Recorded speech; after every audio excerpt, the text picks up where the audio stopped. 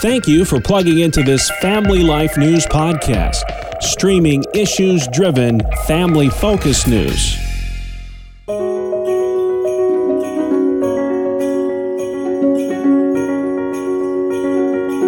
It can be a real tough time of year for singles, Lisa. A recent poll shows as many as 70% struggle with the holidays. How come? I think part of the problem is that, Christmas is a family time. And for those that really aren't surrounded by family, maybe they're estranged from family, or maybe they don't have the family that everyone else around them has, that can be a tough time. And, you also have all of the Hallmark Christmas movies where everyone has their happily ever after. And it can make you feel like you're the only one that struggles with this. But I think it's important for us to remember, those statistics. We are not alone. There are other people that are struggling with this. And that is a perfect time for us to reach out to each other and to be with other people maybe that are struggling at this time. Yeah, you can be lonely without being alone, whether you're single or not. For sure. And you mentioned, the family thing. To me, that's what Christmas is all about. I love the fact you brought up that, not every family is a Hallmark Christmas movie. And everybody thinks, well, it can't get any worse. And then you meet someone else who says, oh, yeah, it can. But as a single person listening today, how do you stay connected during the Christmas season, which is supposed to be about love, joy, peace, all of those things? And very often it's none of those things. I think an important part of this is to resist the urge to be isolated. It's so easy to be isolated this time unless you're intentional about reaching out to others.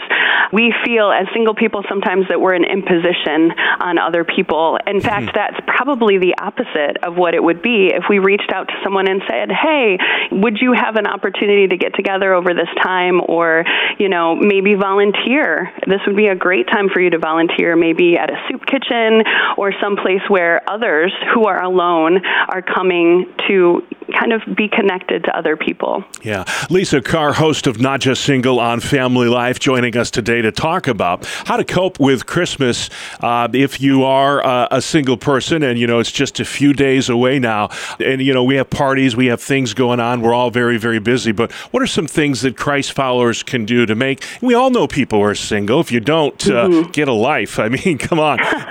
What are some things that we can do to make singles in our lives feel less isolated this time of year? I think an important thing would be to be inclusive. If you're having a gathering, maybe with your family, maybe reach out to someone that doesn't have a place to be on Christmas and say, hey, I was just wondering if you wanted to come along and, hang out with us for the day. Or maybe if you're having a Christmas Eve service and somebody that might be alone on Christmas Eve, invite them to come along. I think it's important for us to remember that not everybody in the first Christmas story was in a family. The first Christmas was for everybody, and we need to make sure that we include everybody in our celebrations. Amen. And then let's talk about what the church, I know a lot of churches have singles ministries now, but, those that don't, and what are some things that they can do to make those who are single feel less alone, less isolated during this Christmas season?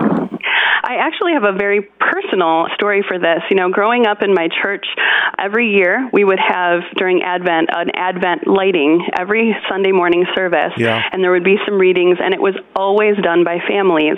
And I never verbalized this, but I always was like, well, I can't ever be part of that unless I have a family. And this year I was asked to do one of them. And it made me feel so included in a way that I had never felt included in those times before. And that was such a simple thing to reach out to a single person and say, hey, would you want to do an Advent reading, or maybe participate in one of the services that's going on? And it's a simple thing, but it really meant a lot to me, and I know it would mean a lot to the people in the service. And then, Lisa, before we let you go, talk to that person who may have just come out of a bad relationship, a divorce, or lost a loved one, or, so many people are singles. Think singlehood is a disease. It's not. It's a blessing of God. And people that, like you, that have it, so much encouragement for those who may be struggling this time of year. What word of encouragement would you leave with them? Well, I think it's important for us to remember that Jesus was single, and so he understands all that we go through as single people. And also, that someone else's rejection of you does not define who you are.